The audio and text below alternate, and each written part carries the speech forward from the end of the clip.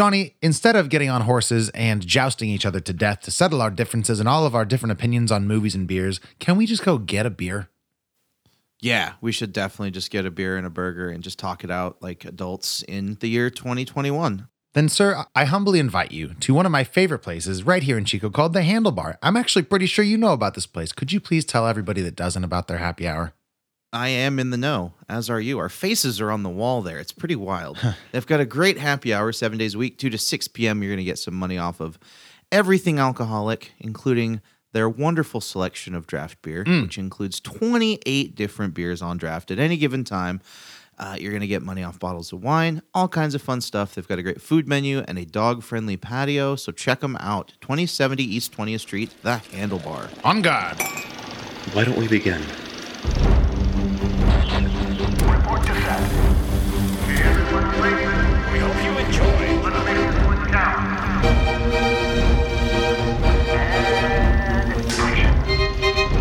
This is Fresh Hop Cinema. Welcome to Fresh Hop Cinema, a craft beer and movie podcast based in Chico, California. My name is Max Minardi. Hello, I am Johan von Summers. This week on the show, we have our review of The Last Duel.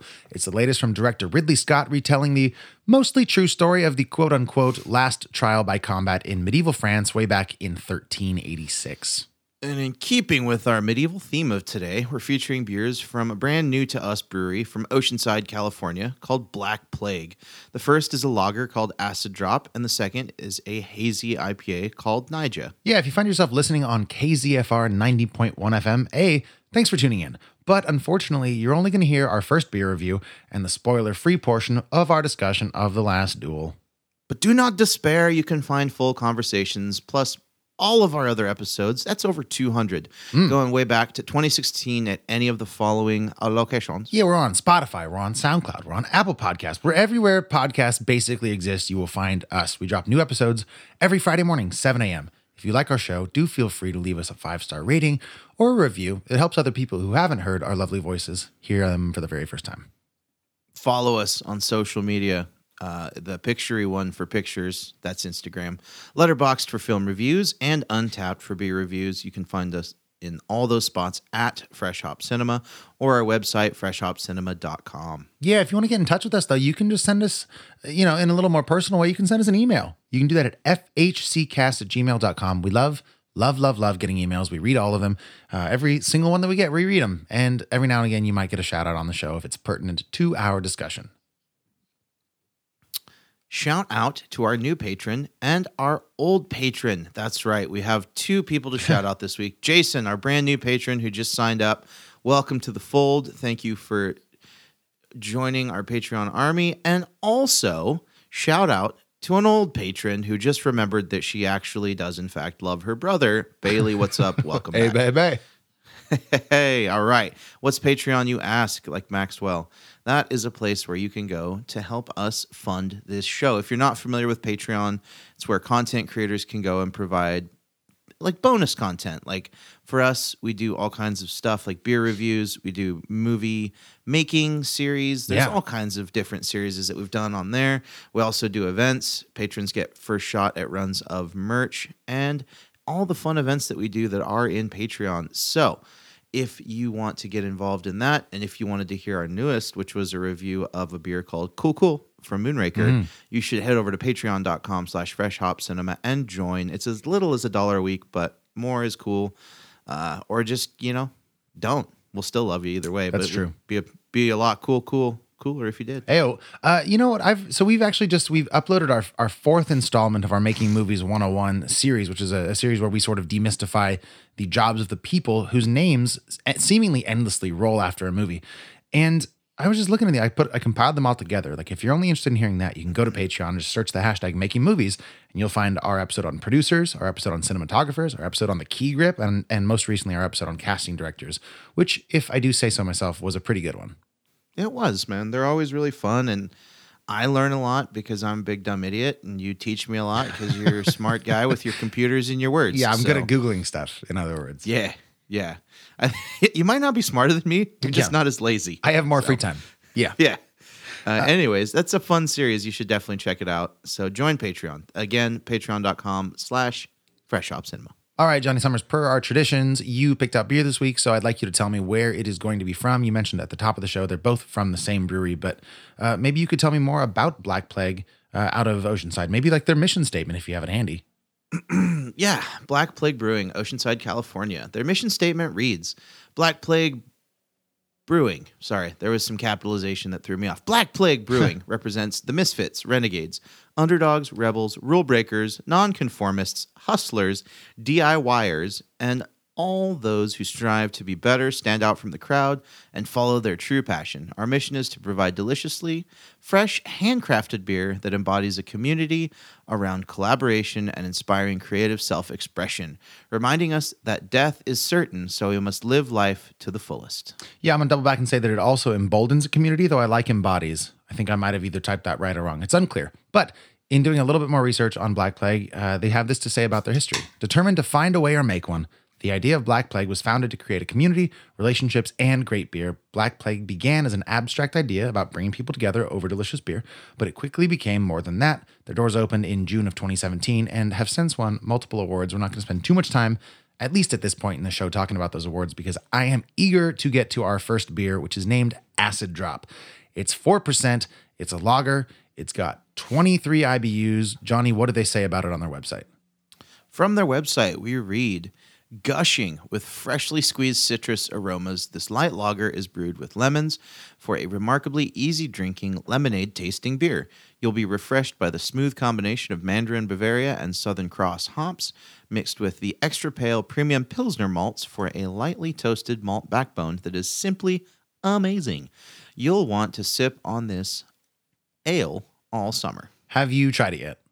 I have not. I just poured it while I was reading that. So Okay. I'm a genius and wizard. So we're speaking of wizards. We'll talk about that in a minute. But I've just had my first sip, and it's very, very lemony. So much so that I thought of a shandy beer, which is not a term that I even knew I had bouncing around in my brain. And we can maybe talk about shandies in a little bit here. But my first impression of this is that it's pretty tasty. Especially, granted, we're in late October here, so maybe we're a couple months late to this party, but it's still very tasty to me. Oh, wow. That is like super refreshing. Very like lemon bar, like not bitter, like tart lemon, just like a sweet round lemon flavor. That's, okay. Yeah. That's actually pretty good. Yeah, it surprised me a bit. I was expecting, sometimes like, especially with lighter lagers, they'll say that they have these adjuncts and flavors and it's really sort of an undertone and you still sort of get the malt presence that you expect from like a light lager. And this is very much lemon forward. Yeah, super lemon forward. I like this beer quite a bit. It's definitely got that crispy, biscuity undertone, but super drinkable, very smooth, light, crisp, tastes fresh.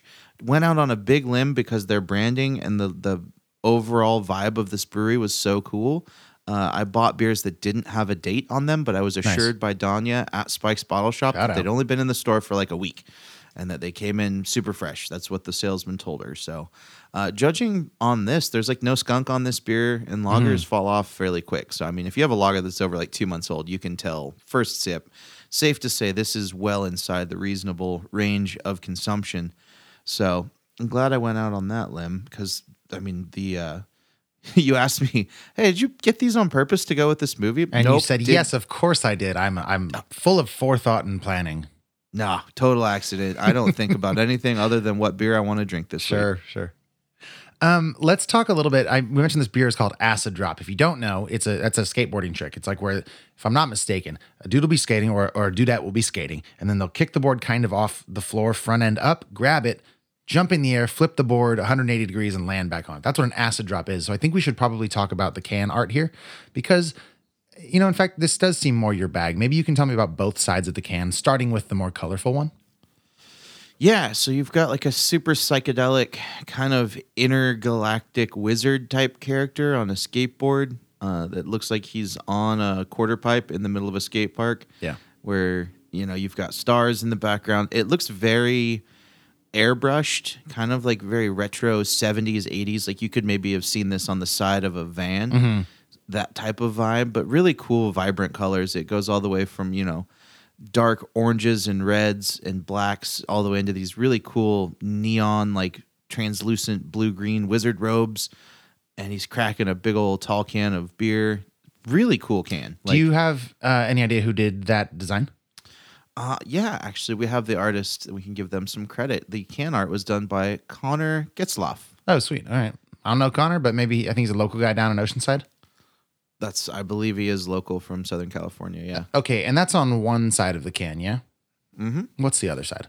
The other side is Black Plague Brewing's logo. I think this might be on all their cans. At the very least, it's on this can, and it is a really cool looking like plague doctor on top of a chrome shield type situation. It's like the opposite of the other side. Like I thought, because I saw these advertised online, like on Untapped, and people would put different photos of like, they might put one side or the other. I was like, did they make two versions of this? And sure enough, no, that is just the other side, which is a very different vibe. But they talk about this on their website too.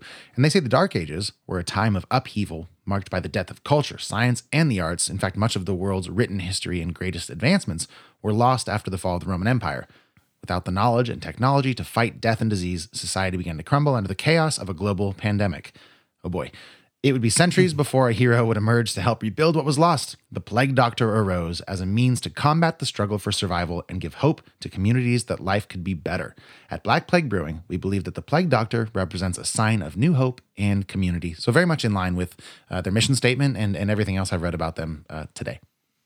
Yeah, and I like the collaborative nature between this brewery and just the skateboarding culture in general. Yeah. Because our second beer is actually named after professional skateboarder. I believe that one of their beers is a birdhouse.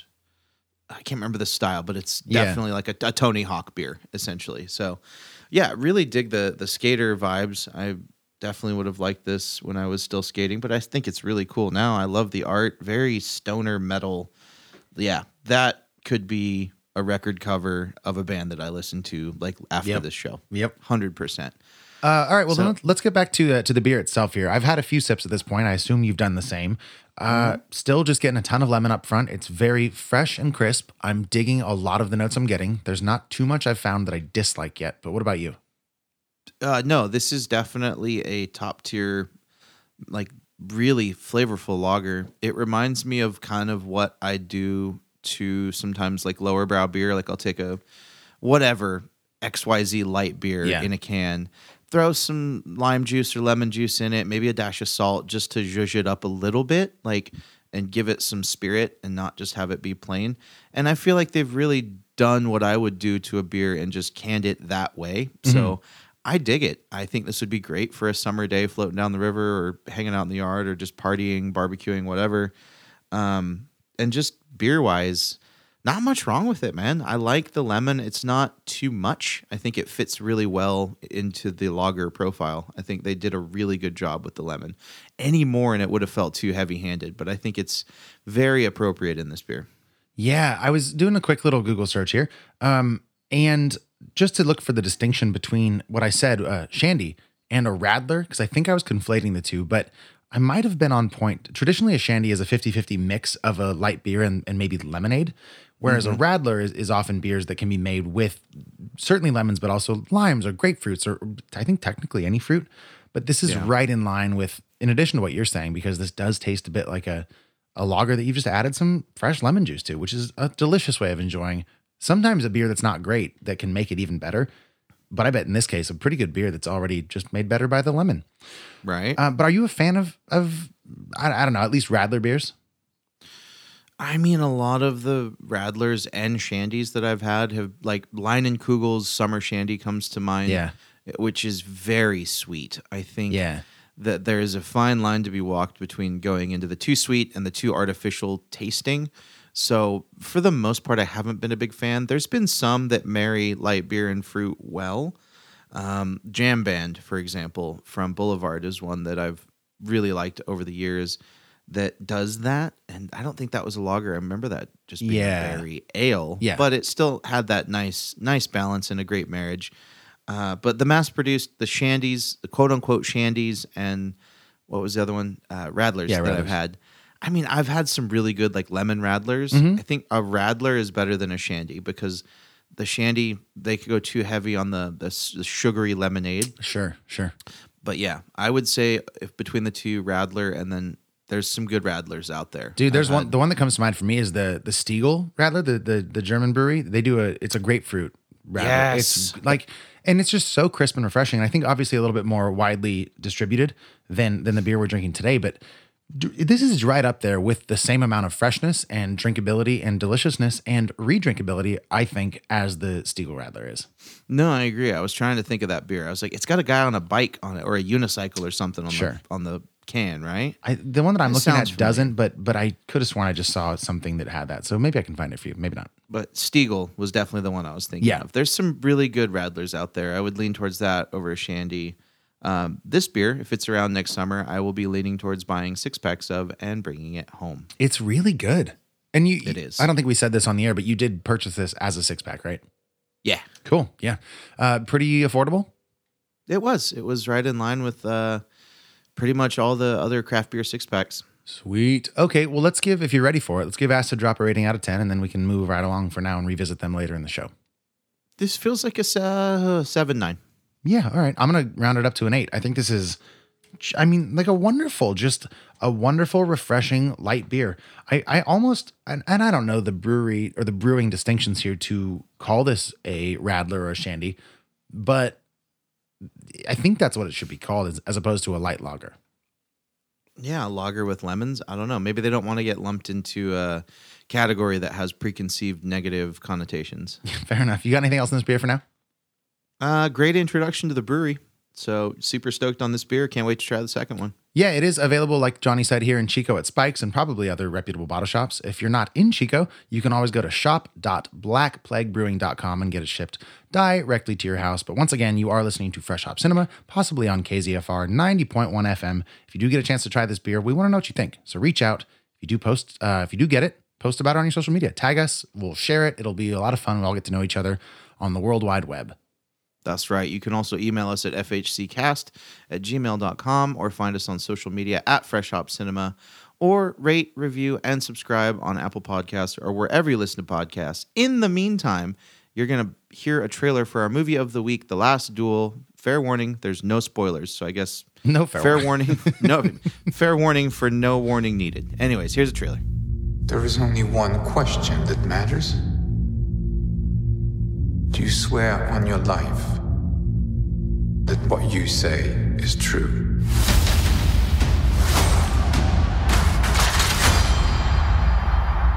My father told me my life would be blessed with good fortune.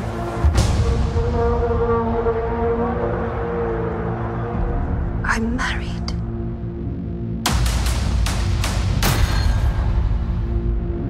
I was a good wife.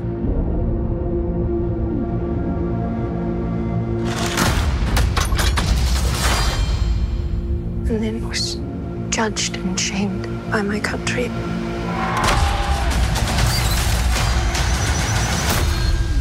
I say before all of you, I spoke the truth.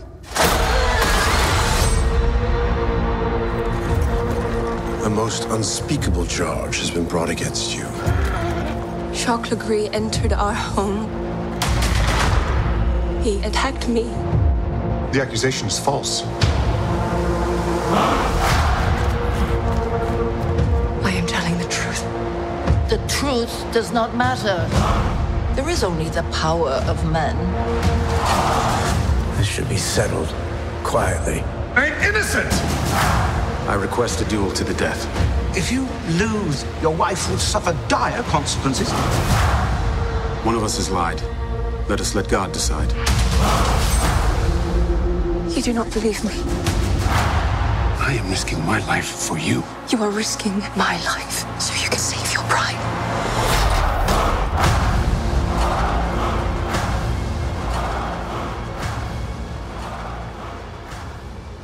If you're just joining us, you're listening to Fresh Hop Cinema, a show about the worlds of craft beer and film, possibly on KZFR 90.1 FM. Subscribe to Fresh Hop Cinema on Apple Podcasts or wherever you are listening to podcasts to hear this discussion in its entirety. It will be available tomorrow morning, Friday at 7 a.m. What you just heard was a trailer for Ridley Scott's latest a film called The Last Duel.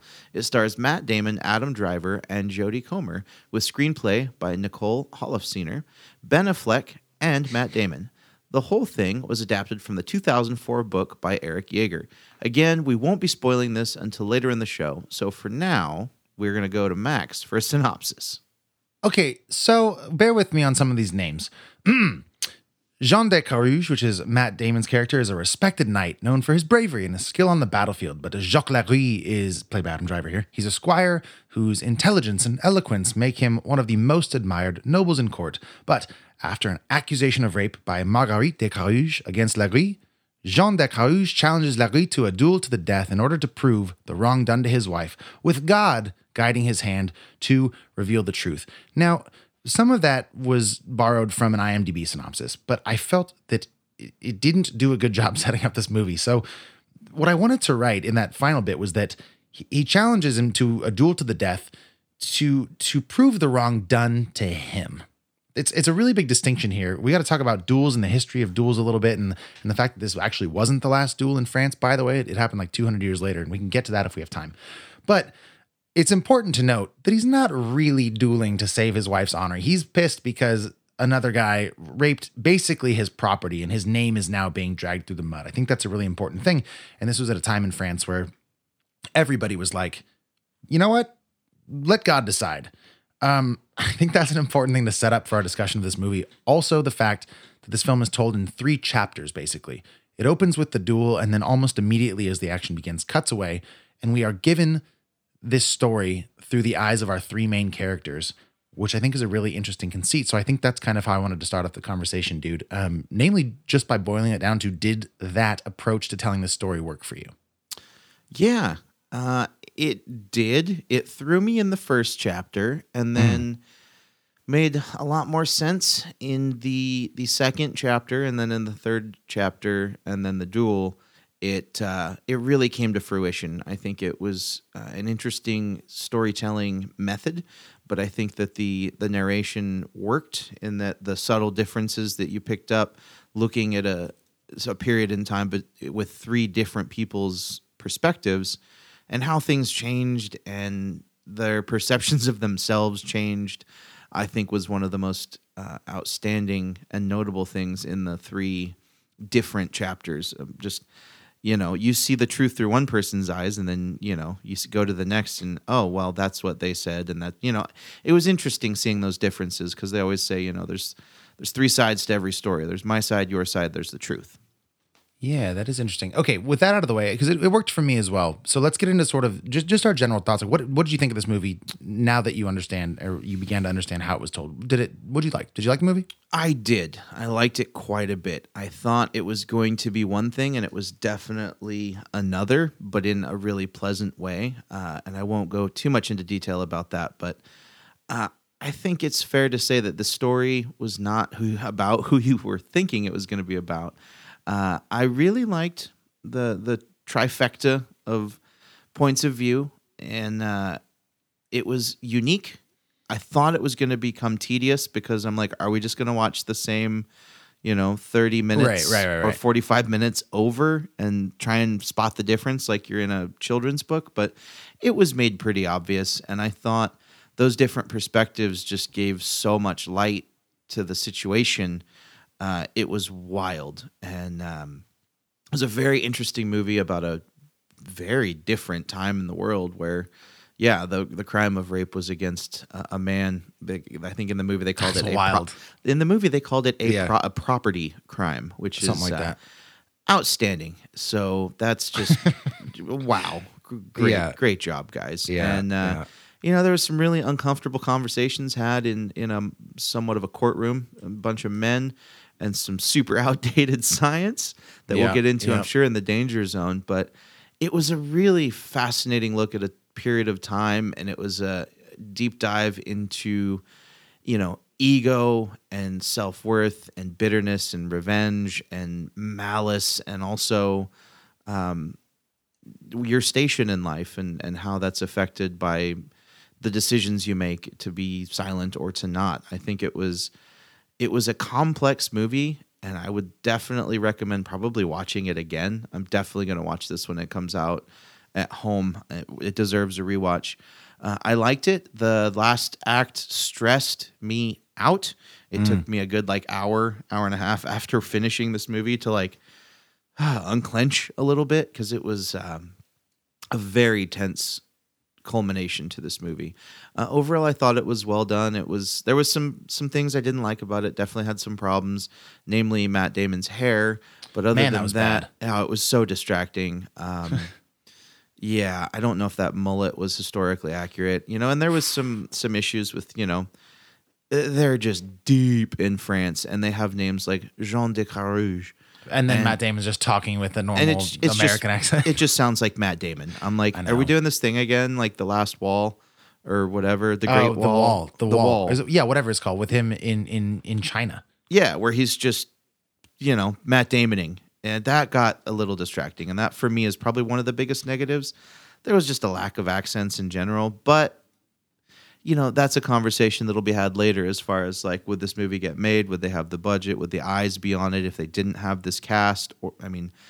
Ridley Scott could probably make an indie film with no-name actors from France and still be successful. But having Matt Damon, Adam Driver, Ben Affleck, really, and what's her name? Help me. I'd never seen her. I will help you. I'll tell you right now. Jodie Comer? Very nice. Jodie Comer, yeah. Yeah, she was fantastic, by the way. I think we have seen her before. I'm going to double check. But yeah, yes. Double check on that. So, overall, I liked it. It was a very unique experience in storytelling. It was 2.5 hours long, and I never got bored, and it never felt long. And I think a lot of things worked for me, so I definitely am on the positive fence in this movie. What did you think? Jodie Comer was in Free Guy. She was she was Ryan Reynolds' sort of crush. Okay. That really made me happy because I was trying to figure out who she was that whole time. Okay. I want to touch on a couple things you said. I also want to just give a quick blanket statement warning. There's a couple of pretty tough rape scenes in this movie and a lot of intense gore, which, if you've ever seen the trailer for this, I know we just played it, but if you've seen it, you kind of do expect, or at least I did, a lot of medieval sword stuff. And there is...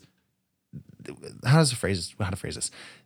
It's very intense when it happens, but it doesn't happen all that often, which I think for me made it even more sort of jarring.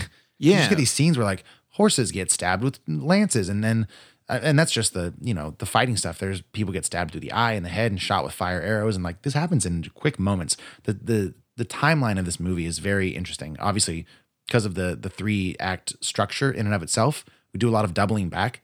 But even some of the stuff during the normal narration jumps seemingly weeks at a time without any warning. So that was weird. Yeah. Okay. I didn't love this. I'm close to not liking it. And I'm not totally sure why that is. I'm sure by the end of our discussion I'll have a better reason, or at least a better way of expressing how I'm feeling. But there were some things that I like, and I'll talk about those here. I love a good unreliable narrator, and this is kind of that. Because I, like you, wasn't aware that maybe the story would change given the different perspectives. And then it very much does. There's a key scene in the first flashback we get where Matt Damon and Adam Driver's characters are at the front line of an army, and they charge down despite it being not the king's wishes. And you get Matt Damon saying, "Forget orders for the king." And then he charges forward very heroically.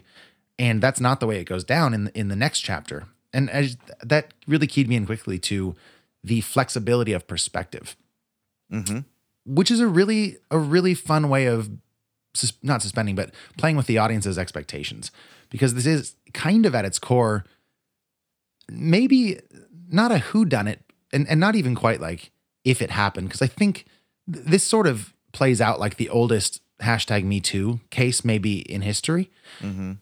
So to some extent, and I think this is supported by the final Chapter 3 slate that fades away and only leaves the words "the truth," we kind of know she definitely got raped, probably by Adam Driver's character. So it's a matter of how we get there as an audience to figuring that out and how it happened.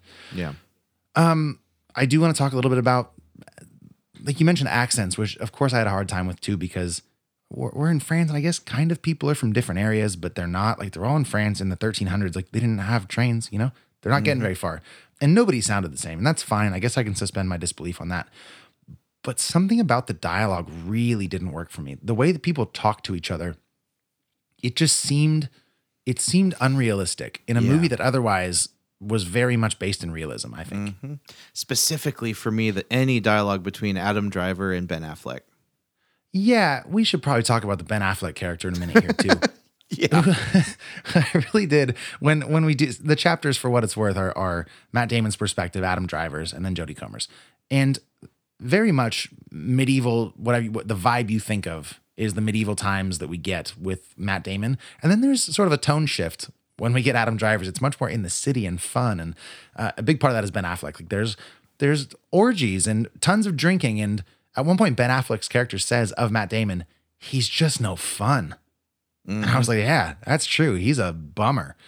What do you think of Ben Affleck in this?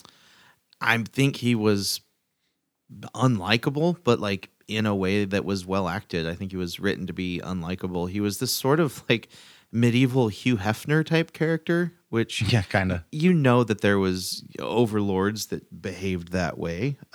It was interesting to see it flaunted about like it was. I mean, it was really just like in your face that this dude's like a level 57, like just maniac in like every way, living to the extremes.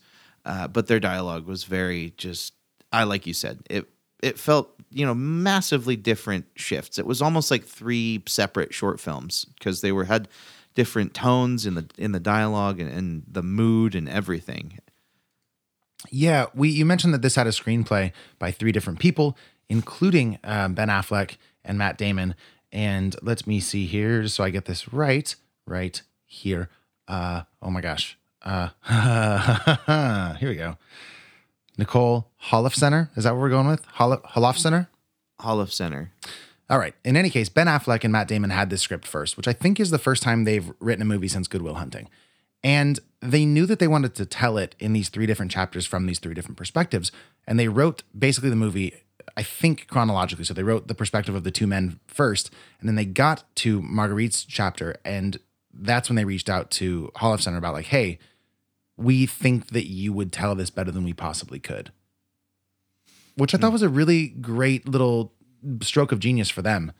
Is just bringing it, because if you're telling this totally different perspective, the one that happens to be from a female perspective, maybe get somebody on board that is potentially more likely to have experienced anything along these lines. Yeah, or at least have, a female perspective on life. That would help. Yeah.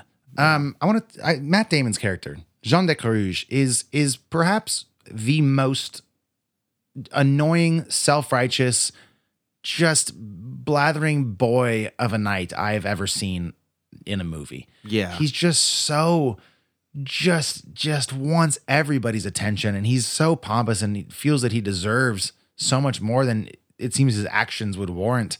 So entitled and so poor me, the whole movie. I know. And like, he's a good fighter. Yes, he's bled for the king. He mentions that so much. Like, we get it, dude. You've gone through a lot, but like, maybe take it back a little bit and just like let your actions speak louder than your super loud words. But it did make me think a bit of the idea of knighthood and honor, which of course made me start to think about the Green Knight, which is the last time we've talked about this sort of thing. It made me hate Matt Damon's character even more. That's He's fair. Just a loser. Yeah, he really was. And you saw like he was like the exemplification of pride and arrogance and entitlement. And then like Adam Driver's character in his chapter was like entitlement, but in a different way. And like, he kind of had the silver spoon and was like, had the entitlement that Matt Damon's character wanted. But then it led to him having this whole other set of ego and different problems.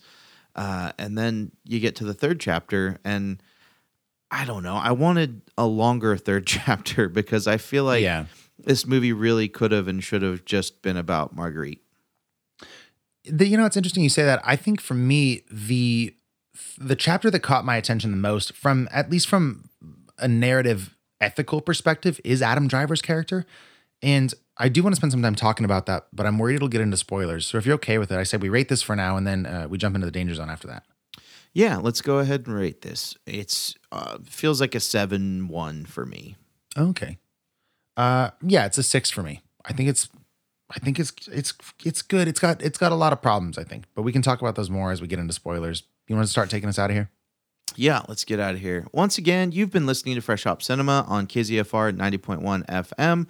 The Last Duel is in theaters right now. If you get the chance to see it and have thoughts of your own, get a hold of us on social media at Fresh Hop Cinema or email us at fhccast@gmail.com. Yeah, or just head over to our website, freshhopcinema.com, for film reviews, beer reviews, and podcast episodes dating all the way back to 2016. To our KZFR listeners, if you want to hear the rest of today's conversation, which includes spoilers for The Last Duel, a review of our second beer from Black Plague, plus the unpredictable and super exciting Hot and Bothered section, head over to your favorite podcast app and subscribe to Fresh Hop Cinema. And to those of you already listening to the podcast, we'll be right back to talk spoilers in the Danger Zone. Danger Zone. Danger Zone. Danger Zone. Danger Zone. Danger Zone. Welcome to the Danger Zone. I'm not doing it this week. You can do a better job. Johnny, what is the Danger Zone? It's where we say stuff and spoil things and swear more because we're off KZFR. It's our time to shine now.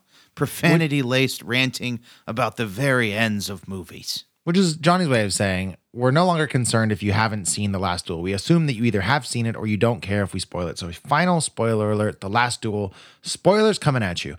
I left off by saying I find by far and away the most interesting chapter is that told through the eyes of Adam Driver's character.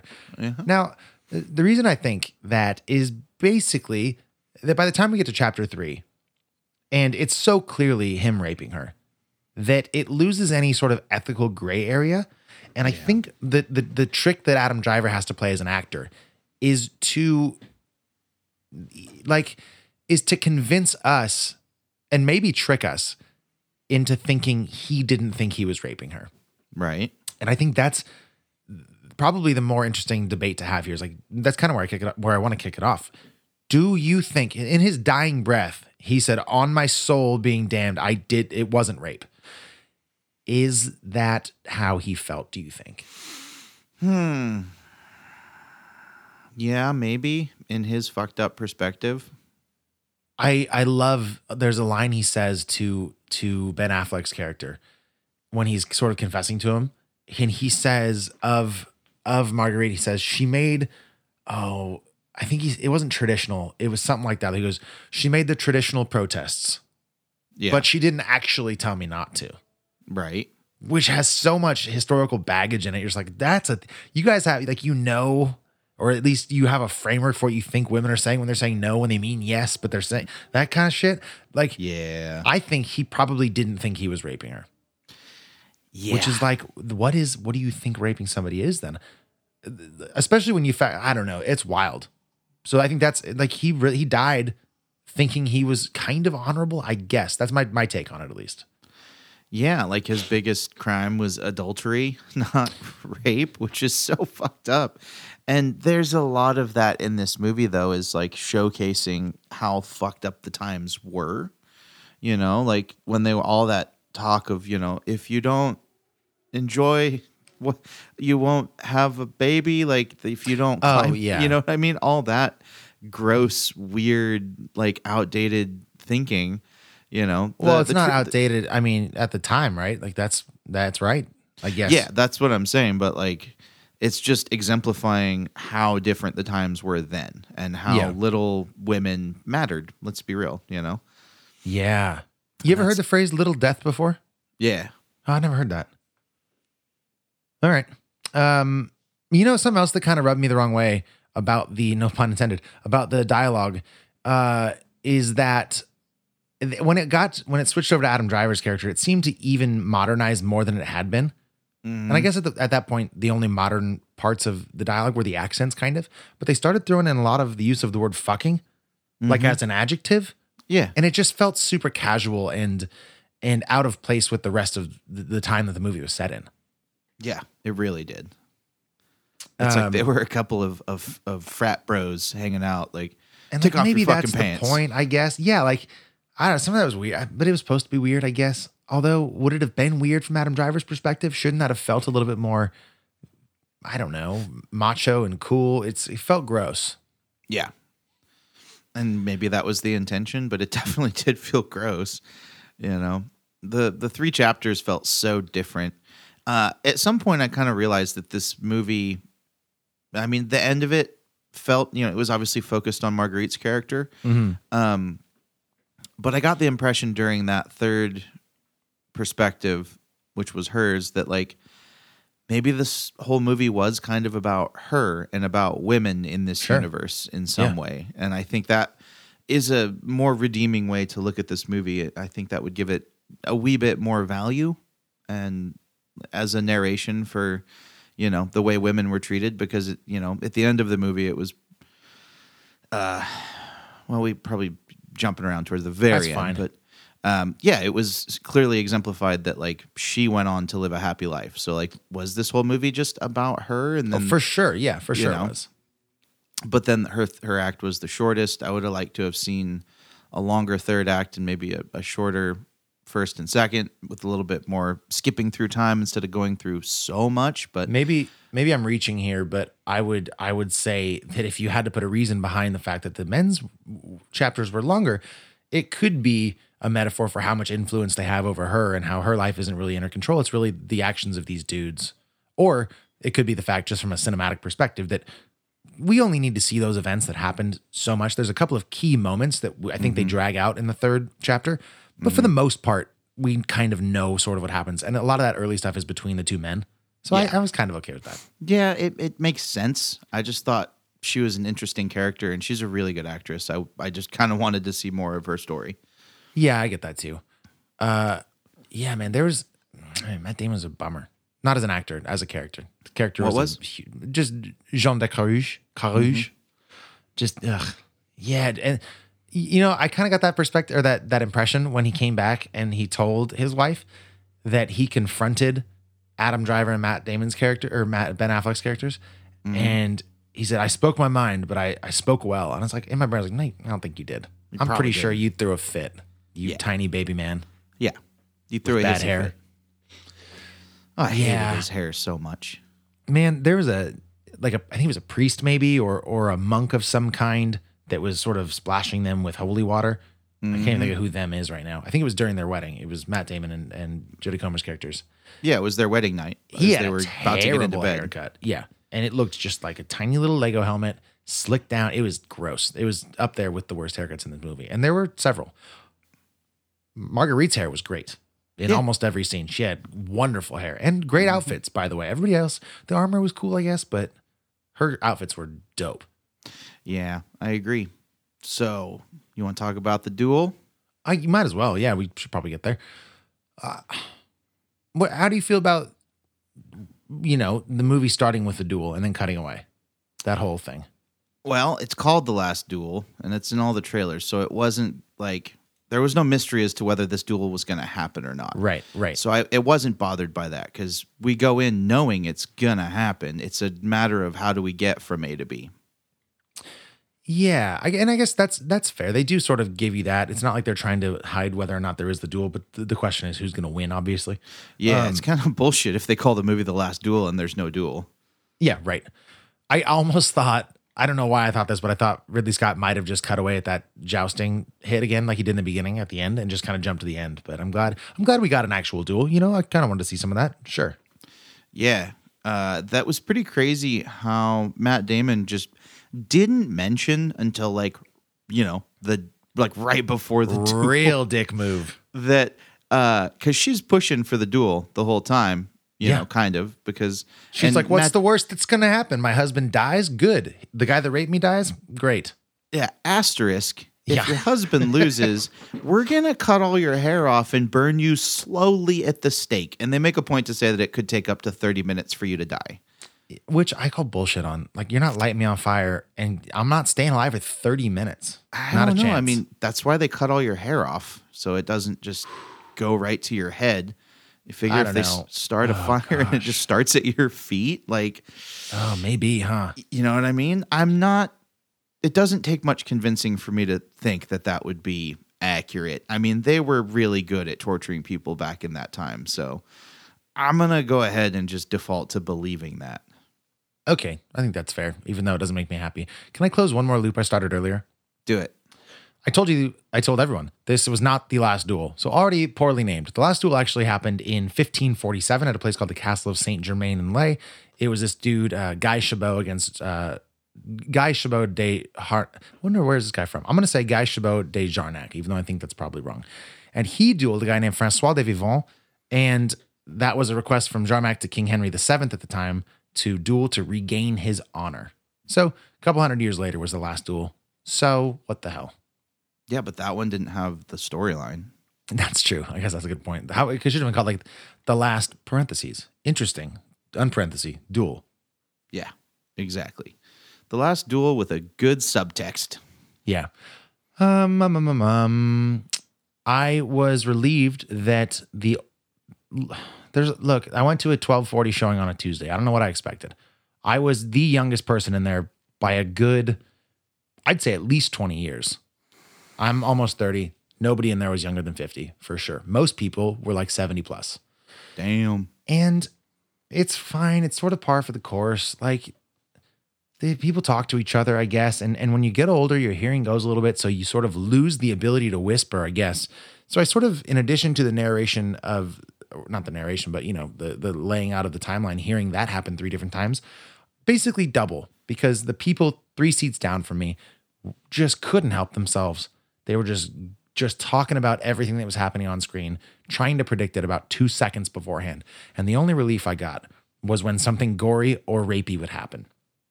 And Adam Driver's death scene is very gory. And all they said for about 2 minutes, which is the longest strip of silence I had in this whole 2.5-hour movie, was as he got stabbed through the mouth. And I just sat there smiling, which was a very psychotic way to look during that scene. But I did. And I just grinned and I shoved some popcorn in my face and I side-eyed them like, yes, this is a movie. And then, of course, 3 rows down, there's an even older gentleman being like, oh, I think he's dead. And I'm like, yeah, man, I'm pretty sure he's dead. Of course, I didn't say anything this whole time because I don't, but my God, it was long. Sounds like that's a terrible 2.5 hours. I try not to care, but I'm also just sort of justifying it after the fact. Like, you know what? I'm just a better person. I'm able to sit back and let people enjoy their movie. And if they want to chat a little bit, that's fine. That's how I justify it after the movie. In the movie, I'm just like, what am I going to say? I'm going to say something. When's a good time to say it? When are they being loud enough? Is it now? I miss my opportunity. I'll just wait and I just stew. And then I just think badly of myself for not saying something. And then it just spirals. And then I eat more popcorn. Yeah. And then it's distracting from the movie. That's my biggest thing. Right. Like the moment where I'm like, I can't even focus on what's happening. Yeah. Shush. Yeah. That's when the shush happens because it's like, I'm here for this, not for you. Yeah, I actually thought of my new best strategy. In the past, if you guys haven't heard us talk about this before, my strategy is this. And this is only theoretical. It's literally, I've never done it once. Even though I stand by the fact that you should be able to lean over to somebody and say, excuse me, you're being a little bit loud. Would you mind keeping it down so I can enjoy the movie? And then if they don't do it, you lean over again and say, I've brought a water bottle. And if you don't stop talking, I'm going to spray you with it. That, of course, I would probably never do, but I'd really love to. But my new theory is I'm just going to go to movies with you all the time. And then I'm going to say the first thing. I'm going to say, hey, could you please keep it down? You're being distracted. I'd like to watch a movie. And then if they don't, I'm going to lean over again and I'm going to say, hey, if you don't keep it down, I'm going to have my friend over here ask you. And then they're going to see you. Mm-hmm. And then they'll be quiet. That's a great plan. I think so too, because you don't have to tip your hand that you're actually a friendly, gruff-looking fella. Right. It's perfect. Yeah. Exactly. Yeah. It's so frustrating. I have such a short fuse for that. Like, just I shut up. just as much as you. And in situations like that, I've actually injected myself into their conversations just to let them know that we can all hear them. Yeah. Yep. And that usually gets the point across because especially my answers are usually pretty salty and sarcastic. Yeah. And that's like, oh yeah, we can all hear you. Like you're 5 rows away from me and I know what you're having for dinner after this. Shut up. Yeah. Right. Okay. That's enough. I'm fine. I vented. That was good. Thank you. It was the most chatting I've had in a theater for a while. And it seemed that it was all around me and it just kind of made it extra irritating, but I'm over it now and I'm ready for a beer if you are. Yeah. I guess. Yeah. In summation, Adam Driver got stabbed in the mouth. Okay, sure. I guess I wanted to touch a little bit on the duel. It was... Okay. We just didn't talk about it. I was like, sure, let's talk about it. And then let me just complain for 7 minutes. And then not discuss the duel. It starts with a joust. It starts with a joust. Okay.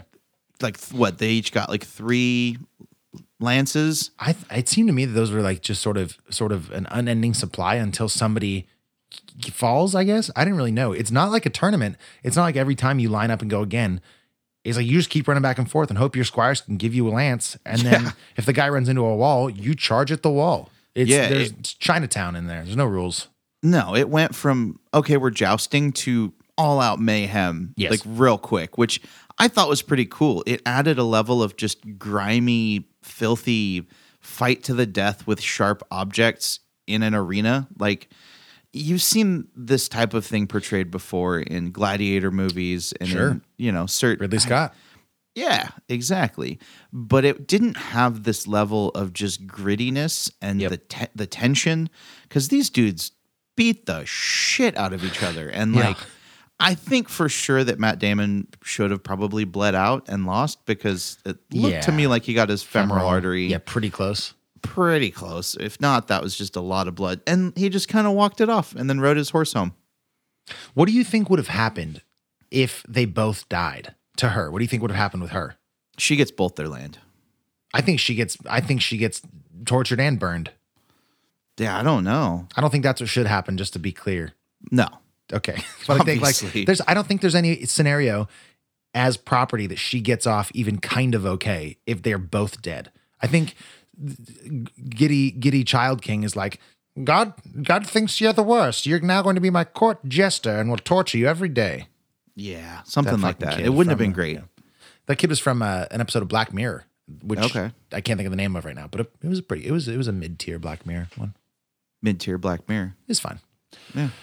So the duel was cool. I mean, it would have really sucked if she got burned alive. That would have really been at that point, I'm like, well, this is going to go one of two ways. It's going to go bad or worse. Yes. I thought it was going to go that way. I did too. For a while there. I was like, because this guy at this point, Matt Damon, you're just like, he sucks. Like his sort of one redeeming thing, and the only thing that might have given him a chance in this fight is that everyone's just constantly talking about, yeah, he's a hothead, but don't underestimate him in battle. Like, he seems to be into fighting. So I was like, all right, maybe you're okay. But I could have easily seen this movie taking the turn where he just died. Like, in the first joust, dead. And then they don't spend any time. And there's like burner. And then that's the lesson, I guess, is that women just have it rough. Yeah, which would have sucked. I mean, it's accurate, but like for a movie, that would have been such a sad payoff. I'd have been really bummed. Like, man, that's terrible. In the end, though, it had us rooting for this character that personally I didn't really enjoy. Sounds like you didn't either. But he's like the lesser of two shitty evils. And it's like, it's the only way that she's gonna have a life because she's got a kid now. Like, right. Man, it was just and like you're happy that he won just because she's gonna live, but you're not stoked that he won because he gets to be the embodiment of a pompous asshole now.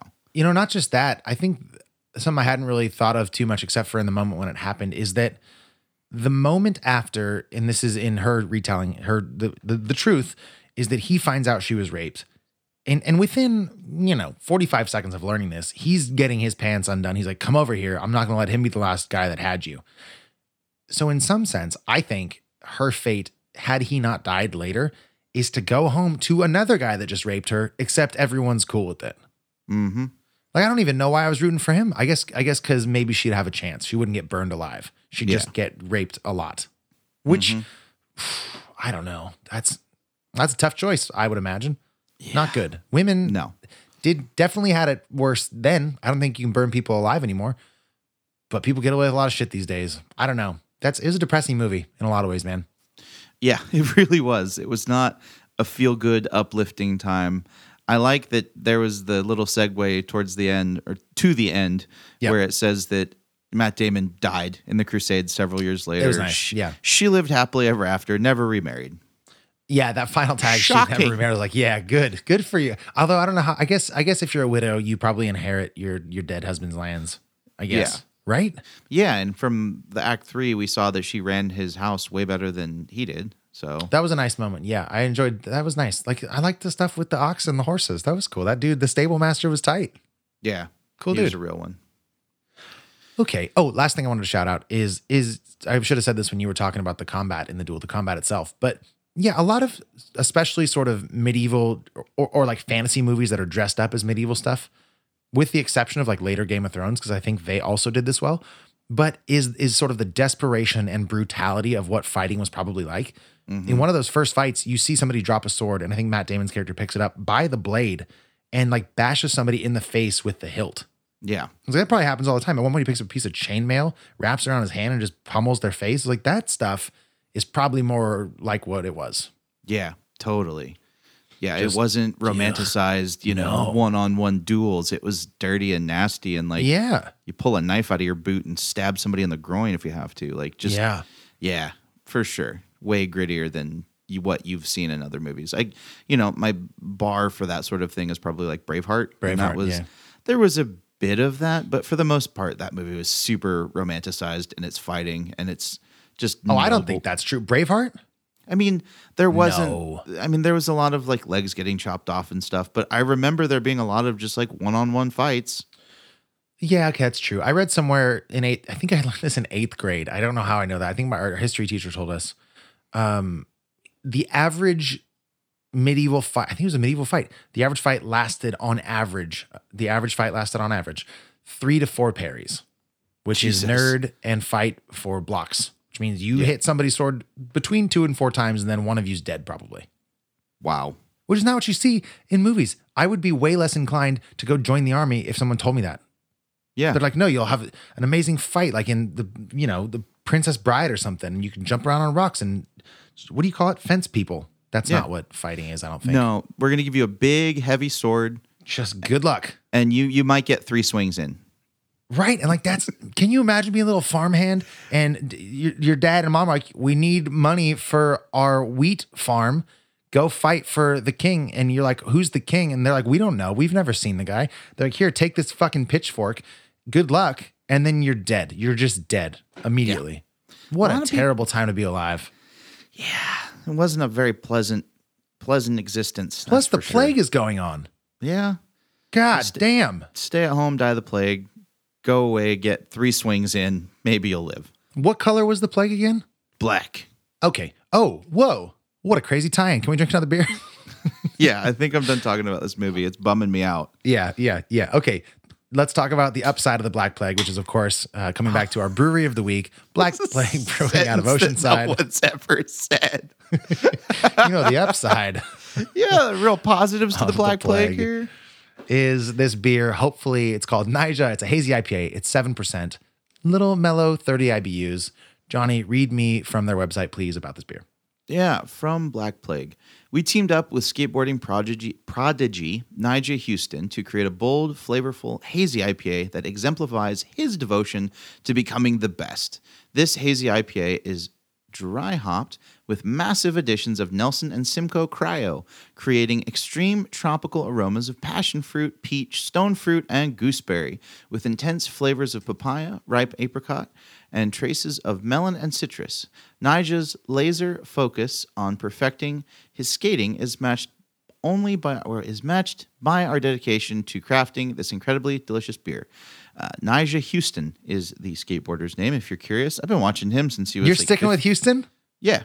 Oh, man, I felt so good that I got to correct you because it's spelled Huston. No, I've been watching that kid skate since he was like 15 with his really long-ass dreads. He's been on the X Games a bunch. He's a really good skateboarder. I just watched him in the Olympics this last, 2 months ago, a month ago? Yeah, I was going to ask because maybe this is just me, but when I hear the word prodigy, I do think younger person. And then I was like, prodigy, what's this person got in the business of beer making? But I assume that person is no longer 15. What do you mean? They're talking about the skateboarder being a prodigy. No, I know. So when I hear we teamed up with skateboarding prodigy, Nyjah Huston, I was like, are you teaming up with like a 12-year-old to make this beer? I just think, like a prodigy is like a young up and coming, like a savant, a wunderkind kind of thing. Right. But I assume Nyjah is now of drinking age. Otherwise, this would be weird.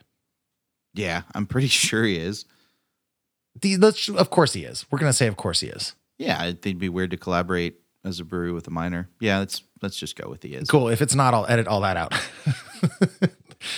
What are the hops in this beer, dude? So we're looking at Nelson, Simcoe Cryo, and Citra. Mm-hmm. Pretty standard lineup.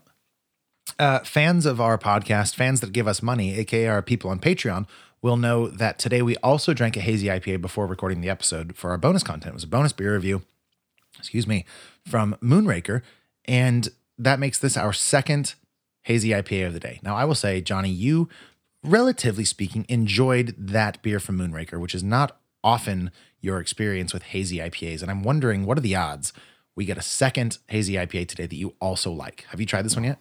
I have. I think it's interesting. I don't know if I like it yet. I need to go back in for another drink. Okay. I have poured mine into my glass, and it looks like a pretty standard IPA. I sometimes feel a standard hazy IPA. I sort of feel dumb sometimes when I try to over-explain what a New England IPA looks like, because to some extent, a lot of these adjectives start to run together and they just all sound the same. But I will say, aside from sort of the traditional trademarks of a hazy IPA, it's obviously a bit opaque, and it is, I'm going to say, kind of like a dark yellow in color, not quite an orangey sort of thing. I've got very little head that stuck around, but what is left is like some really small bubbles, and it smells, if I may, very traditionally, like a very sweet, citrus forward with some hops in there kind of IPA. I think that's a fair description. It's entirely more bitter than I thought it was going to be, which for me, big positive. Immediately on the first drink, it's punchy with the bitterness, and it's dry, so much drier than I expected. Yeah. I was looking forward to this beer because my mouth was getting a little bit dry reading the description. And this did not help at all. This is making my tongue stick to the roof of my mouth like crazy. Were you expecting it to be this dry? Because I was expecting a little bit of juice and maybe some mouth-watering type situation. Yeah, it definitely doesn't have that. I wasn't expecting quite such a dry finish, but I also wasn't expecting a juice bomb either necessarily, just based on the smell. But it's definitely more up your alley than mine as far as hazy IPAs go, I think. Mm-hmm. I think it's you're good. right. It's good. I enjoy it. The tropical stuff jumps out on the taste more than I expected, particularly the passion fruit peach kind of stuff they were mentioning. I enjoy it enough on a first drink. Yeah, I think it's fine. It's definitely not my favorite. It's kind of a little one-dimensional. It's bitter and dry with like a splash of peach juice, but still it's not. It's I don't even know what I'm saying right now. This is a beer that needs a little bit more sweetness. Oh, no. Who are you? I don't know, man. If you're going to do this style, do it. Like, this almost just tastes like an unfiltered IPA. Well, it's also worth noting, and I believe I copied this from their website. They listed it as a hazy IPA, not a New England IPA. And we've run into this recently in the past, I'd guess maybe a year or so, where there are some distinctions being made. If not right in front of us, I have noticed sometimes when it doesn't say New England, it might be because they're trying to say something like a Northwestern IPA, which is what I keep forgetting who did that a few weeks ago on the show. But we had a Northwestern IPA, which was sort of like a combination of a New England and a traditional West Coast, it was super bitter and unfiltered and sweet. Yeah, that was a Pacific Northwest IPA. Thank you. That's what I meant. And not sweet and bitter. It was bitter and unfiltered. Yeah, and it was from sort of bigger body. The German brewery, German name. Not Radaburger. No, it was from, I want to say, Portland. When it's one of the ones I brought back from Belmont. And the name of the brewery was like the guy's last name. Oh, well, you can find out if you want. I don't remember that. It's fine. Somebody go back and find out for us. Sure, if you're interested, go listen to more of our show.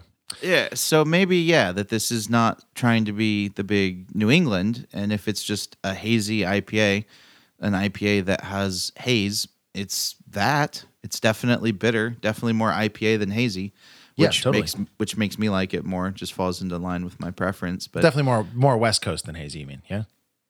Oh, that's tough. I mean, probably, yeah.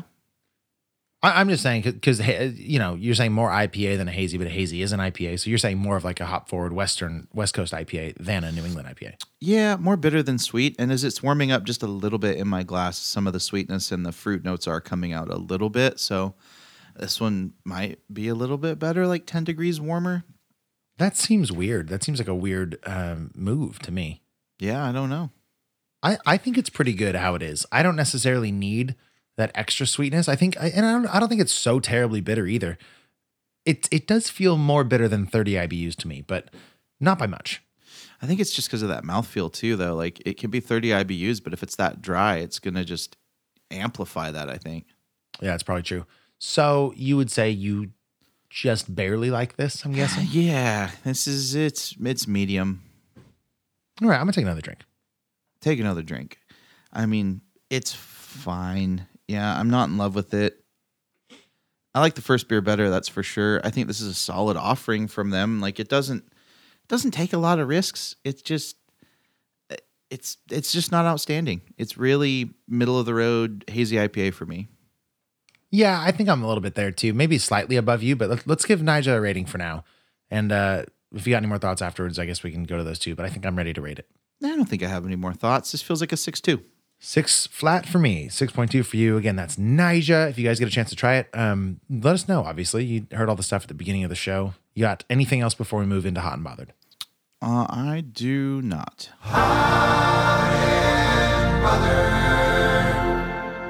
Welcome to Hot and Bothered. It is the portion of Fresh Hop Cinema where Johnny and I veer off the smoothly paved road of film and beer and veer into the shoulders. And we talk about things that have got us really excited or a little bit bummed out. We've dubbed that the very catchy name, Hot and Bothered. Johnny Summers, I'm throwing to you first. Does anything have you bothered this week? Not really. I'm having a pretty good week. Okay, well then what's making your week so good?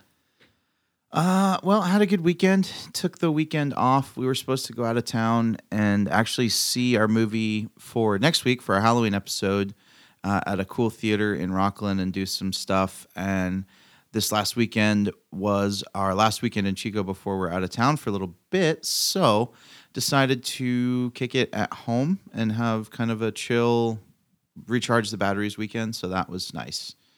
Well, that's great. Yeah. Did you watch the movie at home? Yes. Because it's on, is it HBO Max? No, it's on Peacock.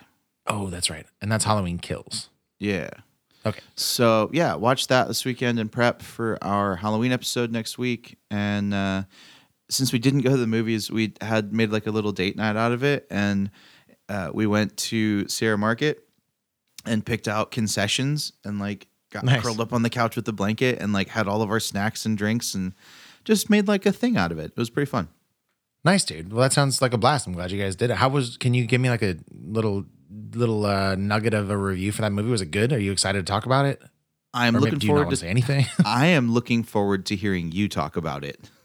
Yeah, I'm looking forward to watching the original. This is another Patreon plug, I guess, but I've never seen the original Halloween. And there's like a bunch of movies that have been made since that in the 80s, but I'm going to watch the original Halloween. Then we are going to review that on 78. Damn, it's that old? Yep. Jeez. All right. I'm going to watch that. We're going to review that on Patreon, and I'm going to watch that before I see the new one, which we will then review on our full episode.